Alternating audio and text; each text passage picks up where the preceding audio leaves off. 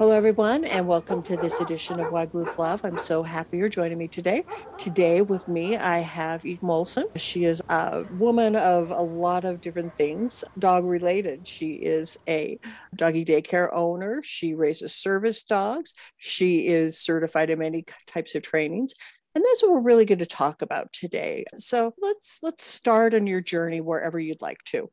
Sure. So, growing up, had mostly cats. I grew up in a mobile home, so dogs were a little large to fit into that. So we had cats, and then I just remember when I moved out on my own, I was like, okay, next notch on the adult belt was to own a dog, and started out with a Dalmatian who taught me a lot about patience and understanding because it was a very stubborn dog, and I very much hate to use that term, but boy, this dog and I were like toe to toe.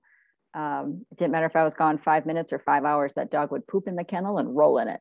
Yeah, that was fun. And I Googled a lot, how do I get the dog to stop doing this? The dog would chew up things, trying all the different sprays and this and that. And, crate train, well, obviously we did crate training. That's why she pooped all the time. But and just the naughtiest dogs teach us the most. Yeah. They do. So she was like my huge educator. She taught me all about animal behavior and to recognize the signs and acknowledge the dog that I have in front of me. And I felt horrible because we tried the crate. We had the pooping incident. We went to a plastic crate. She figured out how to pop that front door off. I mean, I ratchet strapped the dang crate together, and she still would figure out how to pop that front door off and get out. The metal crate, she ripped bars off, and I came home and she had one stuck through her lip and was bleeding everywhere. So that's like, okay, no more crates. We're done with crates. Like she's going to hurt herself. Yeah. And the vet said, try a cloth muzzle. And I was like, oh, just that word, muzzle. Yeah. I cringed. So went to the pet store, fitted her for one. And that was our solution for 2 years. Yeah. And I will tell you that she could drink, she could eat, but for some odd reason, just having that on, she knew she wasn't supposed to chew. Oh.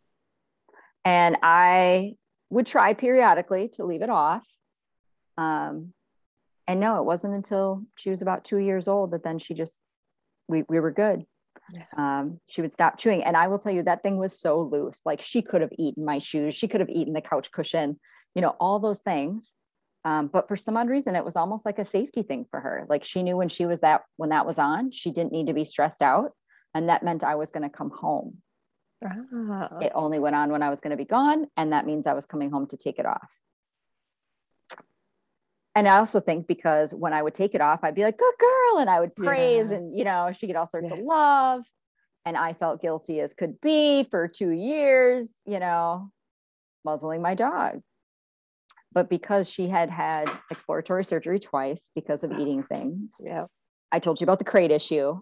Yeah. That was the solution that fit for her. It is not my go-to solution when we're talking about dogs and crating and all that stuff. But that was the solution that worked best for her. And I have never had a dog since that I've needed to do that with. So she was my educator. She was the one that taught me, you start with one thing, and if that doesn't work, you move to the next, and always trying to consider the pros and cons to each thing. And back then we didn't have medications to help dogs with anxiety. Yeah. That was the other key thing. I lived in a condo, so I couldn't build an outside kennel to put her in. She'd already chewed through a hollow core door trying to, we'll set up, we'll put her in the bathroom. And we had tried those options, and they had not gone over well either. Yeah. This $12 cloth muzzle that was a size too big, that again, she could have eaten whatever she wanted. She would eat her bowl of food while I was gone. So again, she clearly could open her mouth enough to eat her kibble. I felt horrible that I was muzzling my dog. But I learned that was, for whatever reason, that was her comfort. Yeah. And calming her anxiety. And so that really started me down the path of asking all the questions. Why? Yeah. Why did she like that? What in her sensory made her feel comfortable with that? And that's what we figured out. It wasn't so much that she had the muzzle on, it was what I was doing. Yeah.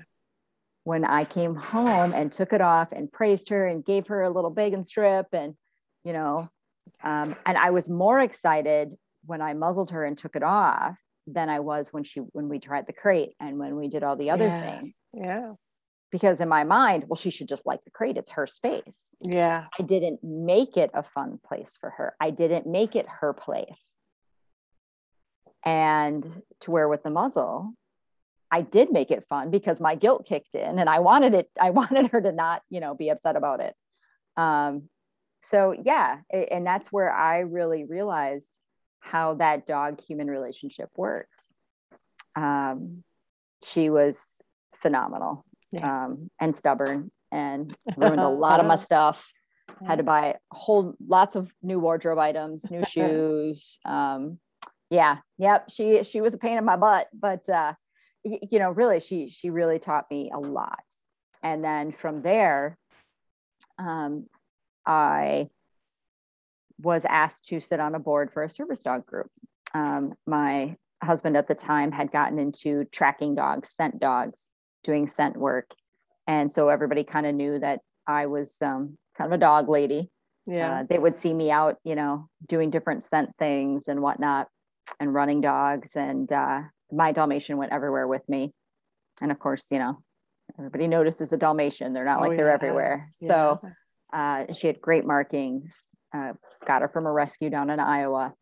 But so she went everywhere with me. I mean, when I had my printing business, she came to my print shop with me. She would lay on the floor and greet people as they would come in. So I got to really be known as the dog lady. And then when I was asked to sit on the board for a service dog organization, they were just getting re-established in the area. And I thought, yeah, sure, I could maybe help out. I sat on some other boards before, but I couldn't make their first meeting. So the woman who had asked me to join called me a couple of days after their meeting and said, I have really good news. And I'm like, what's that? She was, I spoke so highly of you, they voted you in as president. I said, okay, is there bad news? Yeah, we need us to hold some fundraisers pretty soon. We need some money. I was like, oh, okay, I like the money thing. That, to me, that's good news. You voted me in as president. That's bad news. And I have served as president for the service dog group for the better part of 20 years. But the service dog work really kind of catapulted me into a lot of the canine psychology, because for service dogs, they're raised by one person, trained by another person, and then placed with a third person. So how does that work for the dog? Yeah, because they're such a one-on-one kind of a being. Yeah. Right. And so it really got me kind of catapulted into there.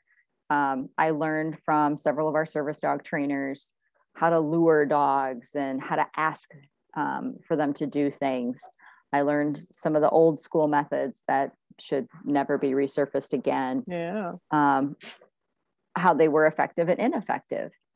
And as animal psychology has changed and our human relationship with animals has changed, we really get to understand more of choice, giving dogs choice and helping them to make right choices.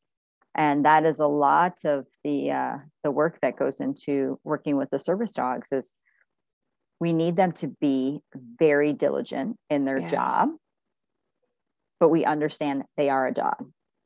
Yeah. So when they see the squirrel run past on the sidewalk and they're with their person who's in a wheelchair, they need to make the right choice, which is not go chase the squirrel. Yeah. Yeah. So really working on helping the dog make good choices. Because that has to be of the hardest things. I know I interviewed a lady who is blind who has a service dog, and that service dog is everything to her and is her lifeline Oh, yeah. to back to her social, to being in her social groups. But yet my dog, I mean, when we go out walking, she barks, she sees the squirrel, she really want to go, she might pull me over. So there has to be so much discipline within the dog, and within all that it's got to before it gets to the person who is the person that that service is needed for. Do you raise puppies yourself? I help. So we have foster families. I currently have 3 doodles with me Oh, that we got as puppies from a breeder. And yeah, I'm looking at one right now who is laying upside down with all 4 paws yeah, in the yeah, air. they like to do that. It's very adorable looking. But yeah, so for service dog work, temperament is a big part of it. Yeah. It really is. Don't get me wrong. We have taken dogs from shelters and rescues and Yeah. been able to make them into service dogs. But there is so much time and energy put into a service dog. We log 3,000 hours of just social work, which means going out to grocery stores and restaurants and movie theaters, on top of the 5,000 hours of obedience training. Yeah. Wow. So it's really difficult to take a dog that has any sort of issue, Yeah. and make that into a service dog. It can be done, don't get me wrong, but it just takes extra time and dedication. So it's more than just raising a family pet. Correct. There are rules in the service dog world. No table scraps, no coming onto furniture or sleeping in bed with you. The dog cannot go up and greet somebody. It can be greeted, but it cannot seek out affection. Because if you're in the store, you don't want your dog going up and saying hi to everybody. Yeah. The dog is there for the individual who it's serving. And that's really important. So yeah, there's some rules. It must take a special kind of person. It does. It does. You know, and the part that most people struggle with the most is the giving them up. Yeah. So you raise them till they're about a year or a year and a half. Really, we look for maturity. Are they mature enough now to go to the next level of training? And so then you let them go off to the trainer, who then trains specific for the skills that they feel the dog is best suited for. And that's the key too. It's not every dog is great at fetching. So I have 3. They all have the same dad, but different moms. One, he will fetch until he passes out. He's going to be great at picking up dropped items and opening up doors, you know, so I already know that he's going to be great for somebody who has a physical disability. Lolly, the girl, she is going to be ideal for an autistic child or possibly a diabetic response, because she is just always watching the humans. Wherever the human goes, she doesn't necessarily get up and goes, but she will sit and watch. She's very observant. And so I really like that about her. Ace is my wild child. He will do what you ask, but at the moment, I always have to ask twice. He always kind of looks at me like, are you sure that's what you want me to do right now? Yeah. And he is also my problem solver. So for him, it could be a twofold. It might be that he'd be great with somebody that has a physical disability, but yet is still somewhat active. Because he wants to do things. He has tried my patience 4 times by finding weaknesses in my fencing between my backyard and my front yard. Oh yeah. All of a sudden I'm like, why do I have a dog in my front yard that's supposed to be in the backyard? And yeah, he's my problem solver. He's the inquisitive one, wants to check everything out. Which is great. It tells me that he's a confident dog. He's willing to not look at things as black and white. He looks at things as being 3-dimensional. So it's really, this is his personality. What would he be best suited for? Because he is that way, he does not have the patience to just sit still. So he would not be good with an autistic child. Yeah. Where he just needs to potentially sit in class for 6-8 hours and do nothing because he is inquisitive. So it's honoring the dog. That's our theme, right? And every episode, I feel like that's my theme with you. It's just honor the dog. So that's where we're looking at what is the dog's natural tendencies and then honing those into providing a service to a human. Is it difficult for you to give them up at the 1-year mark? I actually feel worse for the ones that don't make it to being a service dog. I feel like I failed them. Do you feel that maybe your wild child might not make a good service dog? He might. He might. Yeah. Yeah, my hope is there for him, but he might. Yeah, he might just be too inquisitive and mischievous. But yeah, it's the ones that don't make it all the way through. Yeah. I'm like, what could I have done differently? How could I have made it better for them? How could I have communicated my needs to them better and help them understand and make better choices? Yeah. It's almost like a parent-child relationship. Yeah. Well, yeah, because you do worry about them. You want them to succeed. You want them to be, all that they can be. But if they do fail, if they aren't able to go into being a service dog, do they just get adopted to a family? Yep. We have a very long waiting list of people who would love to have a failed service dog. Because the reality is, they're very well-behaved dogs. Most of the dogs that fail because they can't handle the social aspect of being a service dog. Yeah. Going to a football game. Potentially going to so we have some parades and festivals going on recently. So I've been taking them there, hearing the band play, walking the mall and just being in a crowd, seeing their reflection in a dressing room mirror. So it's those things that we work on them as young dogs. If they seem nervous or what have you, we work them through it. But, if it's something that we can't get them over, then potentially if they don't score high enough on the scale. And I'm sure that it might be upsetting for, to see them fail, but it's good that you do have a long list of people that want to adopt. Yeah. Yep. Every now and again, I'll be like, maybe I should keep this one. But if I do, then I can't keep moving forward and helping others. So, there is always that little bit of a tug on the heartstrings, but watching them go on to become service dogs and help the people that they were meant to help is so rewarding in so many ways. Do you get to see it all the way through to the end because you are the president of the organization? Yes. Yeah. Some people who got dogs when I had first joined the organization are on their second service dog. So that's kind of neat too. And just helping them with that transition. And it is truly heartwarming. I love to see it happen. Right now, as a single lady, it's great because I get to take the dogs with me into stores. So that's a great way to meet single people. Oh, yeah. Yeah, that is. It definitely is for sure. So yeah, it's helping my social life. There's nothing like a dog to just make friends. Definitely. Absolutely. It's a really nice icebreaker when I'm walking through the hardware store.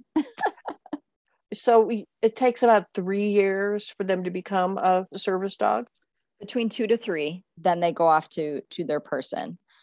So again, we wait till they're mature enough to make sure that they can handle the work.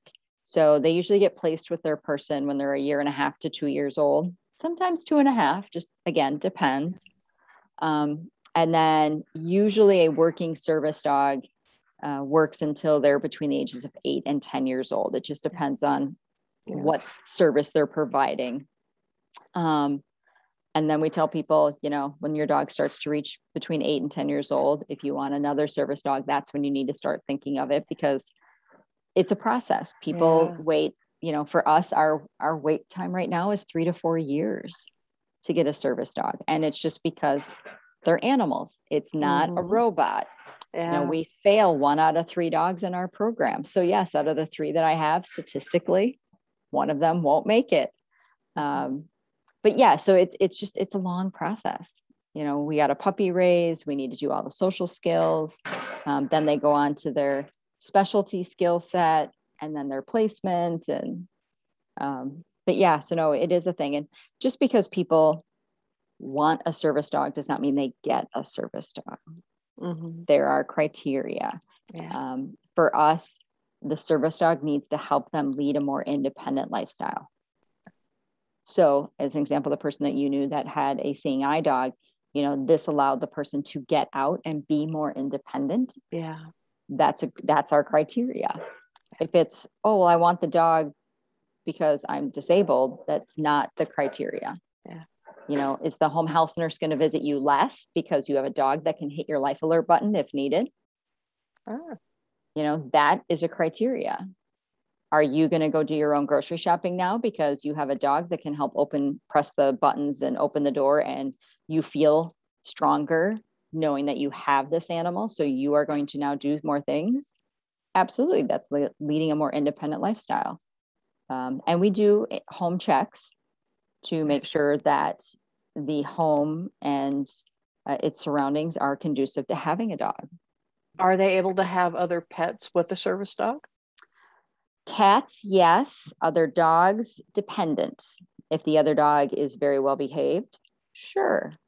The dog is not well behaved, no. Retired service dog. So if their older dog is a retired service dog, would they then have two dogs? Is that the possibility? Typically, if they have a retired service dog, we ask that a family member take the retired one, because the retired dog will get really upset if they're no longer performing the service. Oh, I suppose so. That makes perfect sense for the dynamics. Yeah. Yeah. Yep. We have tried it a few times and it has not gone over so well. Yeah. Yeah. And that's understandable. They've been their everything and they're doing their job, and somebody comes in taking their job. That's as a human, I can understand that. Yeah. I mean, the retired service dog is used to leaving the house all the time, and now they're being left home alone. Yeah. And the other dog is going. Yeah. That we see acting out, and all of a sudden they're pooping and peeing in the house and, doing things that are very out of character. And it's because of jealousy. And again, you can't fault them. No. Their life for the last 8-10 years has been very social and being with a human out and about. So now being left home alone, it's a little traumatic for him. Yeah. So that brings me into, you're very involved with service dogs and raising them, giving them their start, but you're a trainer. Right. Yeah. So my training really started with the service dog work, which I would not recommend for somebody, by the way. I will tell you, it's very complicated. It's so much easier just to teach a dog, sit, come, lay down. Those are easy. Yeah. Because for service dog work too, we try not to use treats and food. Oh. They need to just want to do what we ask of them. So I wouldn't recommend that's where you start your dog training career. There are lots of great online courses. There are some schools. And I can't tell you that there is a right or wrong, because it depends on what your philosophy is. So the newest model out there that a lot of organizations are adopting is what's called LIMA, least intrusive, minimally adversive. So it's kind of the do no harm concept. Yeah. And I don't know, I personally don't associate myself, I guess, which is why I say I don't know of anybody who starts with I'm gonna beat the dog into submission. Like nobody anymore. Yeah, I'll say that. That's not the philosophy that's out there. But you need to decide, if you want to start out as dog training, what is your philosophy? There's clicker training, there's luring, there's behavior modification. There's so many different types of training, and you can stick to one. You can be well-rounded. Clicker training is very commonly used in aquatics. Marker training, it's marker training is what it is. You're just using the clicker. So you ask the command, they do it, you click, and then you reward. I am not hand coordinated enough to do a clicker. Me too. I've tried, and I'm really bad at it. I always did it in the wrong order. My mouth works faster than my hand. Yeah. So I was not a good clicker trainer. I've gone to seminars and workshops. I suck at it. But for other people, that's like, they're really good at it and it works really well for them. And that's great. Yeah. And right now, due to the nature of the year 2021 and the year we just had, there are tons of online seminars. Yeah. So I go to numerous conferences and I learn from all sorts of trainers. There are some that I don't agree with, but I still learn. I learned that I don't agree with them. Yeah. And then there are other trainers that I go, oh my gosh, that's a phenomenal idea. I love that concept. So for me, becoming well-rounded and knowing what my philosophy is and how I want to work with dogs has led me down numerous paths. And there are numerous certifications. I mean, there's clicker certification, there's e-collar certifications, there's APDT, the Association of Professional Dog Trainers group, has a certification. There's a new fear-free certification. There are so many certifications out there, and you can get one or you cannot get one. But the key is to know, what is your training philosophy? Mine is honor the dog in front of me. Yeah. Yeah. What is it this dog needs from me? And what do I need from this dog? And how do we meet that need? Which is why I go to so many conferences and try and learn from so many people. There's two primary organizations, the Association of Professional Dog Trainers, and then there's the International Association of Canine Professionals, so APDT and IACP. Those are the two big houses of dog trainers. And both of them have different philosophies as far as, what types of training they promote. I can tell you, I belong to both, and they all come down to the same thing: honor the dog. Mm-hmm. And that is really the key.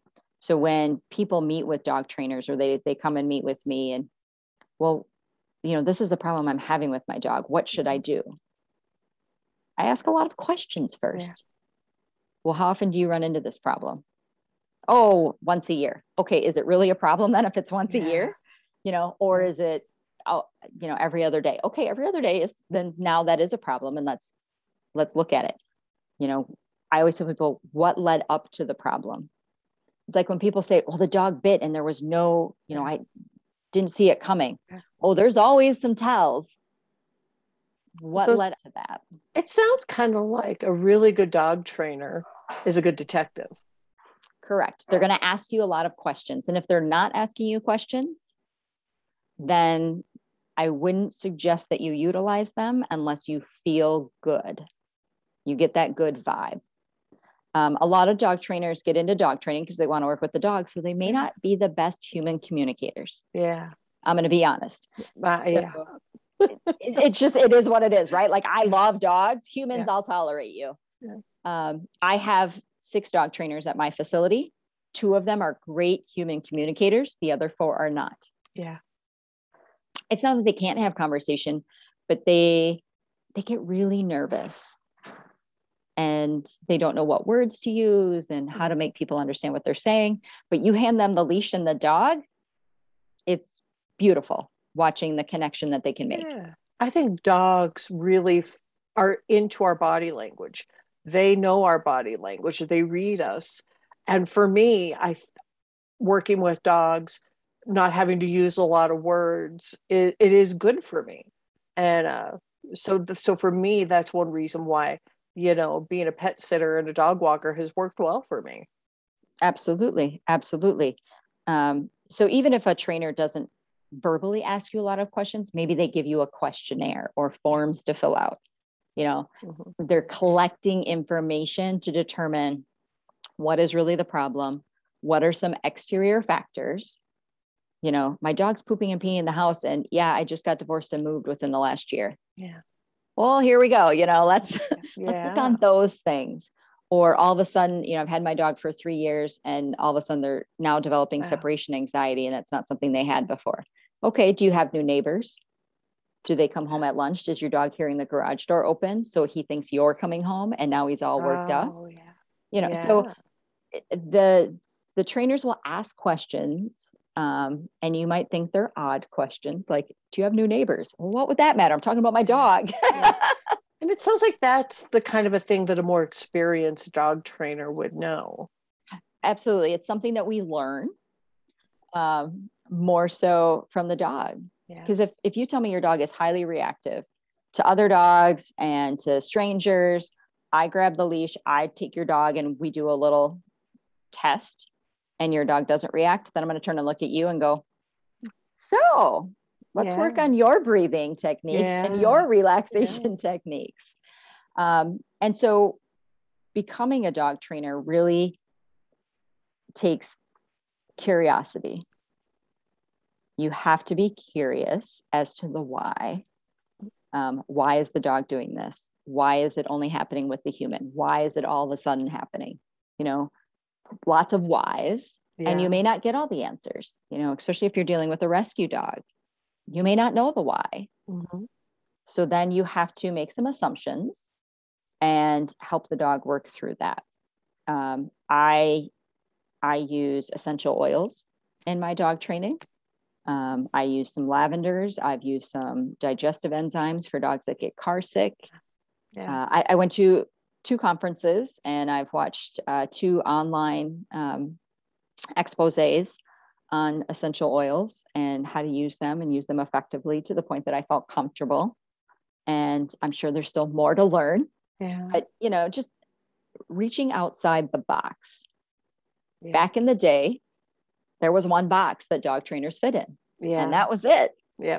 And, you know, technology has expanded and we have learned so much about how a dog's brain works, you know, how to release the oxytocin and how do we do all of those things. And meeting, I mean, I've gone to e-collar seminars. I've gone to purely positive seminars. I've gone to a seminar where a gentleman was teaching dogs for movies and not just dogs, cats, birds, you know, so just getting educated on different techniques and what works for one dog and one situation is not necessarily going to work for the other one. Would you say that there are traits in different breeds of dogs that you need to know about to be able to train them? I do believe so, yes. Yeah. I mean, you take a cattle dog or a border collie and you have small children that are going to run and scream. Yeah. Don't be surprised if they're running and nipping at their ankles, you know, trying to herd them. Mm-hmm. I'm actually working with a beautiful border collie right now. A woman adopted out of rescue. We did need to put the dog on some anxiety medication because every little thing was just setting him off. And so we weren't making progress mentally. I needed to bring him down a little bit to focus. But they raise organic chickens. Oh. So the border collie has not killed anything. Good. He will grab their wing and herd them to the owner. Oh. And or has grabbed them by the neck and like brought them to the owner. Wow. But has without not, killing them. Without killing them and no impressive. Damage. Very soft mouth. And the owner said, I'm okay if he herds them, but I don't want him to touch them. Oh, okay. How do we work on that? I was like, I don't know, but why don't you bring me some chickens and let me play with some ideas? So, a few weeks ago, we had 2 chickens in a very large dog crate in my training room. And we were just working the dog on to leave it alone. Yeah. And then once I felt, you know, the dog understood that every time he would look at the chickens, I would say, he would check in with me. I'd say, good, come. Yeah. And so then we let the chickens out. So I had 2 chickens running around my training room. And, you know, I would watch the dog and he would start to go and I go, come. And then he would come and stay near me. So I taught him that when the chickens were out and about, come to me. Don't go to the chicken. Come to me. When you see chickens out, that's your cue that you need to come to mom. So that's what we were training. I can't untrain him to want to herd, but I can train him that chickens out is a trigger to come home. Yeah. And I have to matter more than that herding instinct to herd the chickens. Because you're never going to take that instinct out of them. No. That's such an amazing, good solution. Why I'm like, all the more you do have to be inquisitive and quite into figuring out the mystery. Right. Yeah. I mean, because he's going to see chickens and go, can I do something? Yeah. And if he comes home, so then he comes home and I go, and then I go, come. And then I might say, round them up. And then so our next step now is to teach him to circle the chickens, to round them up. So we're going to take that natural instinct and we're going to hone it to what I want him to do, which is not put them in his mouth, Yeah. but he can circle them up Yeah. and, do that. So yeah, that's, I've never done that before. That's cool. That's so no cool. idea. I had no idea if we could even make this work. But it was okay. Let's try some things. Let's see what we can do, and work from there. And it's a building block. Yeah. Is mom liking it? Oh, she loves it. This dog also could not be with other dogs. Oh. We now have him in a group environment with other dogs. Yeah. So we've backed off the medication, because we've been able to make good progress. So yeah, I mean, if you have a trainer that says to you, well, no, you have to do this, and this is the only way to do it. No. Yeah. No, there are tons of tools in the toolbox of training. Mm-hmm. Tons. And a trainer, a well-rounded trainer, will have a bunch of tools. Yeah. And I do believe in the Lima philosophy. Let's start with least intrusive, minimally aversive. Yeah. And work our way down there. Try a slip lead. Slip lead doesn't work. All right, let's try a halty. Halty doesn't work. Then let's try, just keep what works for one dog doesn't work for the other. Yeah. And it has to work for the human and the dog. And that's the other key piece to it. I might be able to take your dog on a slip lead, but you might need a little extra control because of your physical ability or what have you. So maybe then a halty comes into play. So it's really just figuring out what works for the human dog relationship. And I want to forewarn people that if you are talking to a trainer and they start throwing around the term behaviorist, you need to be a little leery, and ask some questions. So a lot of new jargon evolves into the dog training world. Yeah. There are veterinary animal behaviorists, and I will tell you there are very few of those and far between. So it's a veterinarian that has added to their education into animal behaviorism. Yeah. And that means that they specialize in the psychological drugs and compounds to help dogs. Yeah. So they have a very specific skill set. They typically have worked in a university setting or are affiliated with a university that does animal behavior research and things along those lines. And I'm not talking like, dogs testing cosmetics. I mean, like animal behaviorisms. Yeah. And they're typically tied to a rescue or a shelter. In the training world, to say that I'm an animal behaviorist would probably be pretty accurate. I observe animal behaviors and I work to help them. Yeah. However, I'm not certified animal behaviorist. And there are very few entities that do that type of certification, because that is really a lifelong learning. You have owned dogs your entire life. Oh, yeah. You're learning all the time. Always. I'm learning all the time. Always, yeah. Right. Yeah. So if somebody says, well, I'm an animal behaviorist, what does that mean? Yeah, exactly. Yeah, you do need to ask that. And now that you've explained it, I'm like, okay, the next trainer that I come across that may say that, I would say, what do you mean by that? It needs a little more explaining. It does. And that's where then they should be talking about their education and their training philosophy. Mm-hmm. And that's really where it comes into play. Yeah. And I'll tell you, people don't ask a lot of those questions because they just want their problem solved. Yeah. Yeah. And they want it solved as fast as possible. Uh-huh. Yeah. And not everything can be solved real fast. Yeah. Sometimes trainers will recommend rehoming. And please, and I know that's hard, and then we get into emotions. Yep. Just like I said, I feel like I fail when I fail a service dog because I feel like I didn't do right. So I understand those feelings wholeheartedly. But sometimes the human environment and the dog's needs don't mesh. Exactly. And that really does happen. I know my parents adopted a dog. They adopted him from a shelter, and they did have to rehome him. They rehomed him on a farm where he was in heaven, and got calls every now and then from the person who they rehomed him to. He was in heaven. It was probably the best decision. It's a hard decision, and your friends are going to go, what? Right. And make you feel like a bad person, but you're not. No, you're doing what's right for the dog. Yeah. truly. And we've seen it numerous times, especially in homes where it's two dogs in a household. Yeah.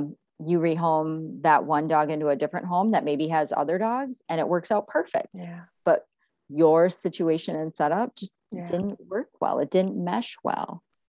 And because it sounds like to me what you're saying with everything that you've learned and all of your experiences, they aren't just packed into one training. They aren't just packed Correct. into one source of education, though you may have the certifications.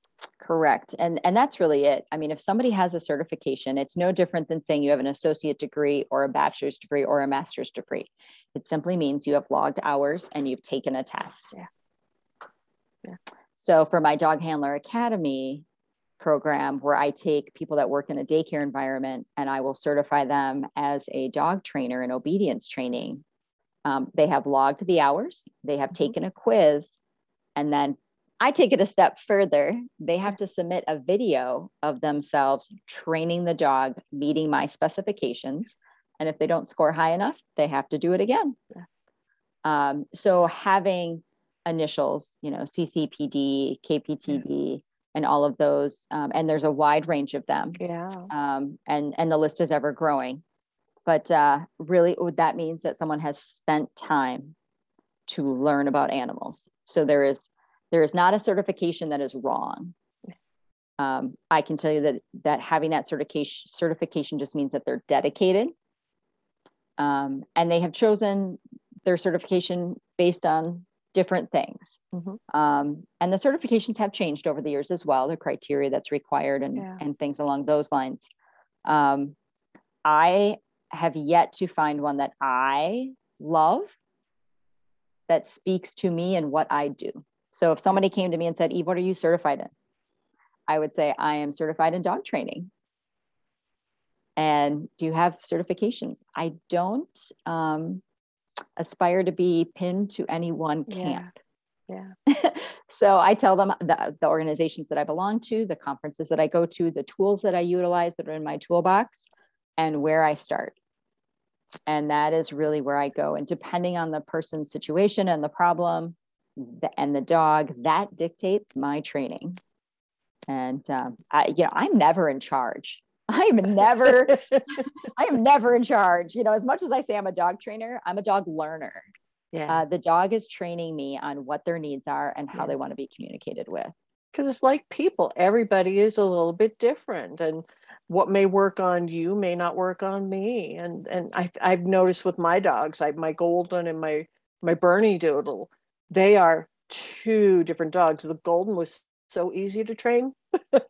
She was really, really easy to train. My Bernie Doodle was easy to train, but in a very different way. The things you've told us to do have been very helpful, but it's my first experience with that type of a dog and that type of a learning. Sure. And we've talked about different things. We've talked about the find its, we've talked about the distraction pieces. We've talked about using compressed air, and that's just it.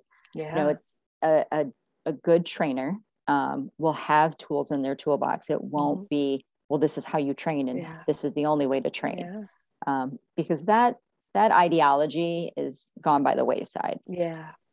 And training has very much evolved, and there are so many new tools now. I mean, think about, we have now in-ground fencing. We have wireless fencing for our dogs. We have dog trackers, little fobs they can wear on their collars. So, everything has changed. There was a dog in daycare actually yesterday. The mom called this morning, wanted to know why her dog hadn't logged any steps while in daycare. And I was like, huh?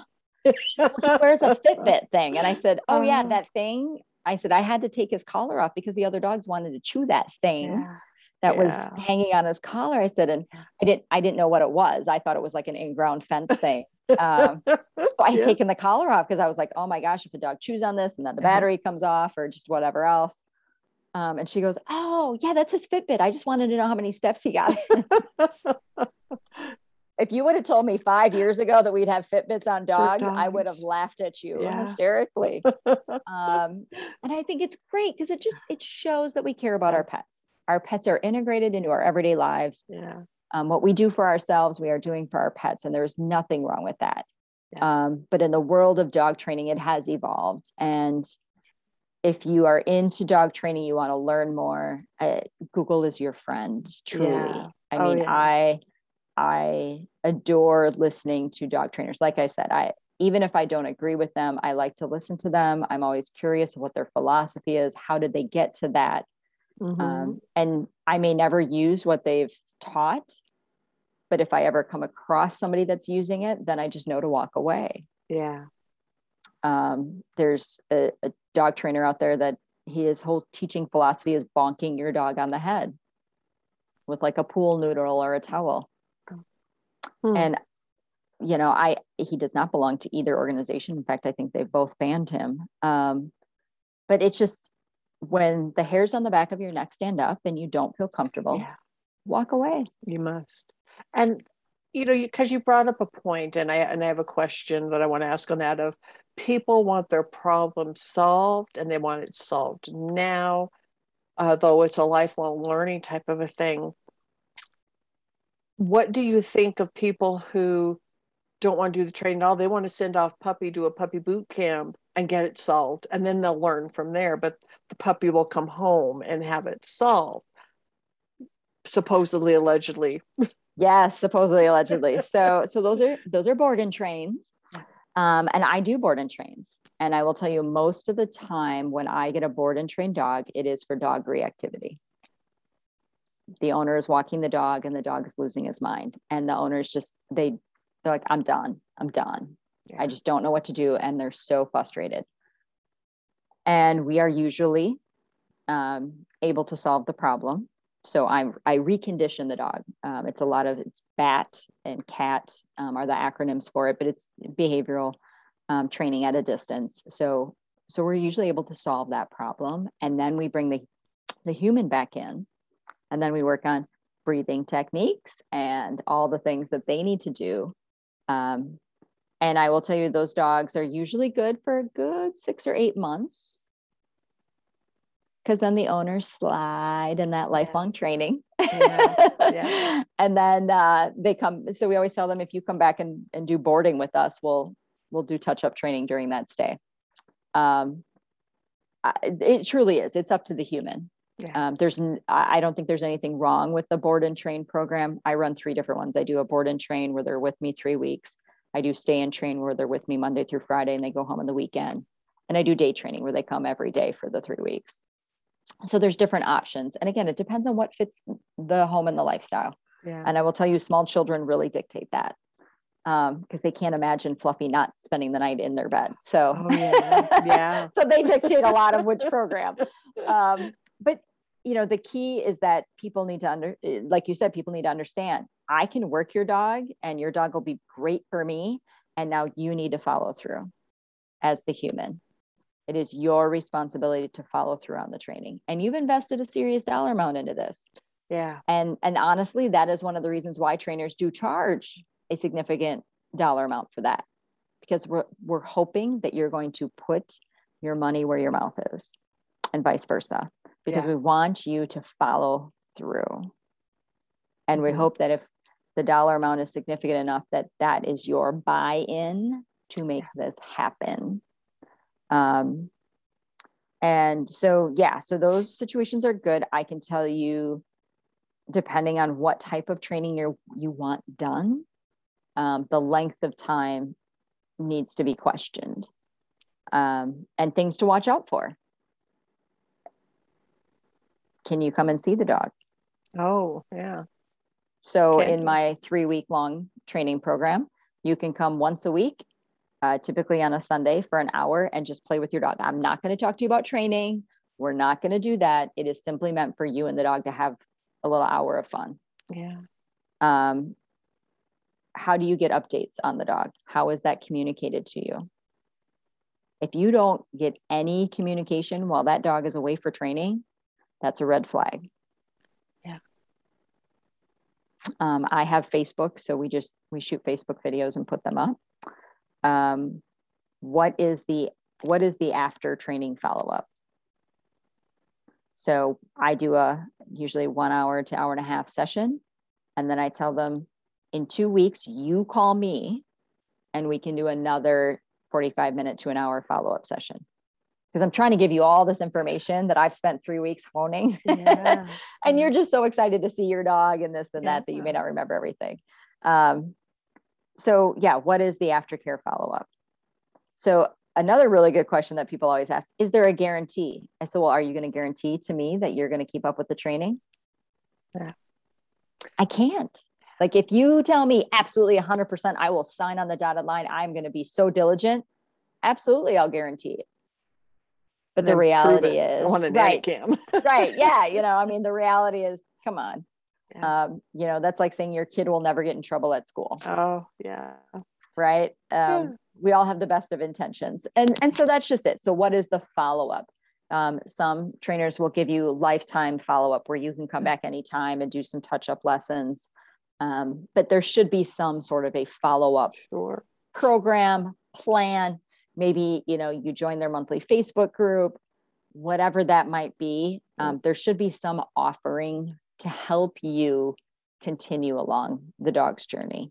And one thing I worry about is how hard is it on the dog for a board and train? Usually, so like for us, the first day is just no training. It is just let them decompress, let them get used to us coming in and out, taking them out to potty. And then usually day 2, we play some games with them and just kind of have some fun. We're throwing treats around, just getting to know the personality and building relationship. Yeah. Sometimes that building relationship takes longer. And so maybe the board and train is extended to a 4-week program. And that's, again, honoring the dog. What does the dog need? How do I get to communicate with your dog? One of the board and trains we had, the dog would bite the woman's feet if she had a blanket over her legs. And she wanted the dog to stop doing that. And I said, well, I will see what I can do. So I kept setting up the scenario. Dog wasn't having it. All right. So found out the difference was I needed to have bare feet under the blanket, not my shoes. Yeah. And the key, when your feet are bare and you kind of wiggle your toes. Yeah. Oh yeah, that got the dog super excited. And then he would bite your dang toes. So some things just take longer, the dog didn't trust me. I didn't understand the whole concept. But yeah, so there needs to be good communication. There needs to be a follow-up program in some way, shape, or form. And don't be offended if there is a charge for that follow-up program, because again, you are not just getting your dog trained. You are accessing a plethora of knowledge from this person, and it all takes time, energy, and effort. So I have numerous programs at my facility to try and fit everybody's budget and needs. But I'm also very cognitive of how much time is involved. So my dog school program, where a dog only comes twice a week, that one is 3 months long. I need more time because I'm only seeing your dog 2 days a week. That also makes it much more affordable on a per weekly basis, to where my board and train, it's one lump sum, it's significant, and I have your dog for 3 weeks straight. So there are pros and cons to all the different methods and methodologies. It's just understanding that everything is a timed fashion. And with you and your staff and your trainers, is there a particular type of patients that you learn or have? Yeah. So when it comes to, I really enjoy working with feral dogs that are just scared of life, and helping them to realize how to be a dog. Like that's like makes me giddy inside. I have another trainer. She loves puppies. Give her the ones that are going to pee in the kennel, bark at everything. Like, she loves working with them. So we each have our differences. I look at that puppy and I go, really, you got to be that way? Come on now, let's go. To where I have more compassion for the feral dog or the puppy mill dog who has never had experience and is just terrified. So patience is a virtue in the dog training world. And if you have a trainer that doesn't seem to have patience, that's a red flag for sure, because no matter what, we have to have patience. We have to honor that dog. And at the end of the day, honoring the dog. Yeah. and And doing what's right. did you want to talk about how being the service dogs learned into training, went into owning your own doggy daycare? Yeah, it's an odd thing. So I have a bachelor's degree in business, and I actually previously had owned my own quick printing type of company. So, letterhead, business cards, brochures, and was doing that while I had started to get into the service dog world. I was owned that business when I was asked to sit in on the board. And then from there, I worked at corporate jobs, doing sales and legal and HR and various things, all while just continuing to learn about dogs. Like, dogs were my hobby at that time. And then when doggy daycares kind of came to be, we were like, our service dogs, they need a day off. So we enrolled them in a dog daycare. So one day a week, a different dog would go to daycare and just get to be a dog and have a great time. And I had a bad experience at a doggy daycare. Oh. And it wasn't a bad dog experience. It was actually a bad human experience. And I thought, oh my gosh, I can do this so much better. And I did. Yeah. So it took me 5 years to do research. I traveled 5 states in the Midwest touring other dog daycare facilities. So my weekends were like, hey, road trip, 10 hours. And I would plot out different daycares. I would call them in advance. Hey, I'm doing some research. I'm looking at opening up my own facility. I'm 10 hours away from you. Can I come and check out your place? And I did. And I went and I learned. And I learned more what not to do in a dog daycare and boarding environment.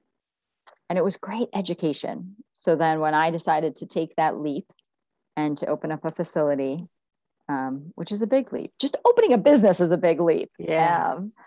And I felt good about what I was doing. And I am an innovator in the sense of I love knowledge. I love to take things and go, how can I make it better? How can I make it better? How can I make it better? Today's my day off. And I was at the facility at 8:00 this morning. And I was back by some of the crates. And I'm like, you know what? I think I can make this. I'm going to do this and this and this. And I think this is going to work better and da-da-da. And just really trying to make things progress. And as our relationship with animals has progressed, they don't just sleep on the front porch anymore and run the neighborhood.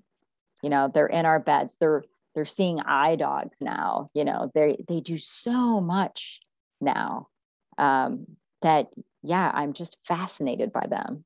I'll just sit and watch them. Yeah. I do. I'll just sit and watch them play and interact and find it very interesting. Why did they do that? Oh, did you see that little ear went straight out like that? So yeah, my curiosity keeps me into the industry. So dog daycare, boarding, and we board cats and parrots and ferrets, and we have a bunny there right now. We have a potbelly pig that comes frequently for boarding. So animals, and then the training, we do the board and trains, we do dog school, we do group classes. And then my nonprofit, Second Chance to Shine, where we work with dogs that have behavioral issues from shelters and rescues, and we work to make them more adoptable. Those are my challenge ones. Those are my first dog, Sasha. Those are the ones that teach me the most. Yeah. And what worked for one doesn't work for the other. They all have different backgrounds. We have 3 that were 2 grew up in a shelter and then went to a foster-based rescue where they didn't get socialized. And so they are like feral. And it's taken us 4 months to get them that when we say their name, they actually turn and look at us for acknowledgement. Oh, one of them I still can't touch. We're working on it, but I can sneak a pet in if it comes and sniffs me from behind, kind of thing. We have 2 dogs that don't like other dogs.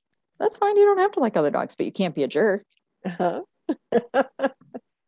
So, we're working on that. 3 of the dogs in the program, when they came to us, we were told they were dog aggressive, solo, and they now attend doggy daycare. Now they're not in the high energy, obnoxious crew. They're in the medium to low energy group, but the fact that they can be in a group with 20 other dogs Yeah. and enjoy themselves, truly, play with other dogs and have dog on dog interactions in a positive manner is great. So that's my educational program, is my Second Chance to Shine group. And then my Dog Handler Academy, where I am teaching individuals that work at veterinary clinics and grooming shops and shelters and dog daycares on how to have human and dog interactions, meets and greets, and how to care for animals and how to read dog body language in a pack environment. So bachelor's degree in business, corporate America, owning a printing business, and then into the dog world. And I don't foresee my end path not being around dogs. I think my curiosity about them will keep me in that dog arena for quite some time. I have plans. I'm working with a trainer actually out of Texas who's going to move up to the Midwest. And we're looking at opening up a school to help people to become dog trainers. Wow. Yeah. So yeah, there are other programs out there. She specializes in feral dogs, street dogs, that type of thing. I love behavior modification stuff. Yeah. And there's other people near me that have some specialties. So we just think that we could do a school and be able to offer a wide array of things depending on where people want to go. You want to go scent work? Do you want to go police dog work? Do you want to go service dog work? Do you want to work in a shelter or rescue? Do you want to specialize in feral? Do you want to specialize in aggression? And kind of create a program for that. So that'll be 2022 is our goal to launch that program. Because I think it's just inspiring that you've done other things, but for the past many years, you've had a career you love. Absolutely. I am naturally awake about 5 a.m. And first thing I do is I go to my dog pages and I'm looking what happened in New Zealand last night in the dog community. And it is a global, dogs and human relationships are a global thing. So I love being connected to that type of environment and understanding how that works. My friend Tina Patel, she studies street dogs in third world countries. And I love just checking in on that and finding out what's transpiring there. And personal protection dogs, protecting private schools in Africa so children can get an education. Just things we wouldn't think of. And just how, again, that human animal relationship works.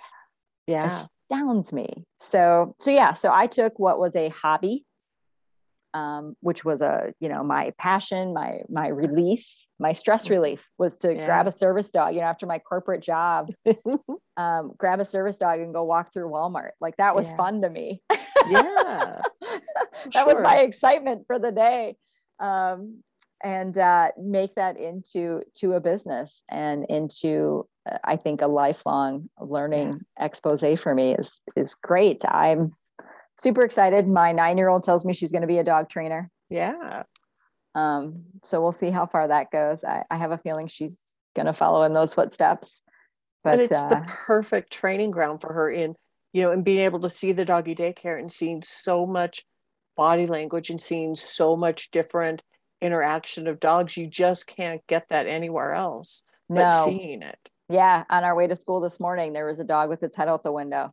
And I said, "Oh, look at the dog." And she goes, "Well, that's a husky mix. I'm going to guess it's mixed with a Malinois because of and she's like pointing out different pieces of the dog that's leading her into that belief. And I just sit there kind of giggling to myself going, she belongs to me. I cannot deny that factor. And in fact, I tell her teachers, if she is struggling in school on something, they need to relate it back to doggy daycare. Whether it's math and how to run the business, whether it's spelling and how to communicate with the pet parent. So just relate whatever it is she's having a little struggle with, because she's a very logical child, unfortunately, or fortunately. She'll go, "Well, why do I need to know this?" Well, because you're going to need it when you do this with dogs. Oh, okay. Then she's totally good about it. She's like, "Yep, I'll learn it. No problem." Yeah. But if it's just well, you have to because it's required, she'll be like, no, not doing it. Well, we're all that way. And it's so relatable. Dogs do it to us all the time. They're Oh, like, yeah. yeah, no, I'm not going to do that. I'm Yeah. going to go run and chase the squirrel. Uh-huh. No, I'm done walking. You need to pick me up and carry me now. I'm going to bark if I want to. Correct. Yeah. Hey, do you see that thing over there? Oh my gosh, that's atrocious, right? Like, yeah. So the dogs do it too. It's just in a different language. Uh-huh. But yeah, it's interesting. And I do love the dogs. I love the learning. I'll venture into, doing some mammal stuff or aquatics or I don't know, but yeah, it's interesting to learn. Lifelong education. The future is wide open. It is. I mean, I don't foresee dogs leaving my household anytime soon. Mm-mm. No, we have a hamster. We're working on hamster training. Really? Mm-hmm. Cool. You see, the longest I've been without a pet is when I lived in Los Angeles for 2 years, and it was just excruciating. Because you can go visit your friends who have pets, you can be around pets, but to have your own pet it's important. It's a good part of life. Absolutely. Yeah, I went a year. I lived in the dorms in college, and back then they didn't understand what therapy pets were and whatever, so I had no pet. And as soon as I moved out of the dorms, I got an iguana who wore a harness and had a leash, and we went for walks, and it loved TCBY yogurt and McDonald's French fries. Yeah. So yes. Oh, well, I've had a lot of fun talking with you today. Absolutely. And for anybody who's like, maybe the way for me to go is with a career with pets or with dogs, what's the one piece of advice you would want to leave them with? Educate yourself. Go outside the box. I will tell you, I had a plethora of naysayers who, when I said, I'm going to open up a doggy daycare, you're going to what? Why would people bring their dog to a daycare? That's ridiculous. Believe in yourself and educate yourself. Like I said, I went and visited tons of other facilities outside of my bubble to learn. So if you love dog walking, go to some YouTube videos. Go to, Google dog walking. Find out what your local municipality laws are and things like that. I think it's California. You're not allowed to walk more than 8 dogs at a time or something. Wow. Yeah. There's different things everywhere. So I would want to. Oh my gosh. Right. But yeah, so I mean, just really do some education, and some research, and anything is possible. I have a friend who makes her entire living doing pet portraits. Oh. She's an artist and she loves animals. Yeah. She now does pet portraits and she makes a very nice living doing so. Yeah. So, anything is possible. You just need to figure it out. And had I not had that bad dog daycare experience, I probably would not have started a doggy daycare. Yeah. But good thing you did. I did. I took a negative moment and just said, oh my gosh, I can do this so much better. And I have. And that has just completely compounded into so many other things. So education is really the key. Again, you don't need to be certified, but you need to be educated, and you need to make sure that you're always curious and asking those why-based questions. Thank you. And I'm looking forward to next month, where we're going to talk about the holidays coming up, boarding, some of the questions you would ask somebody boarding, and some of the things that have happened recently in the industry. I'm real excited about that. Yes, no, absolutely. Yeah. Pet safety and how to not ask so much of your pet industry caretakers. Yeah. And because it's a good relationship to have. And absolutely. And definitely it's one worth sharing, talking about, and learning. Beautiful. Well, we look forward to next month. All right. Thank you.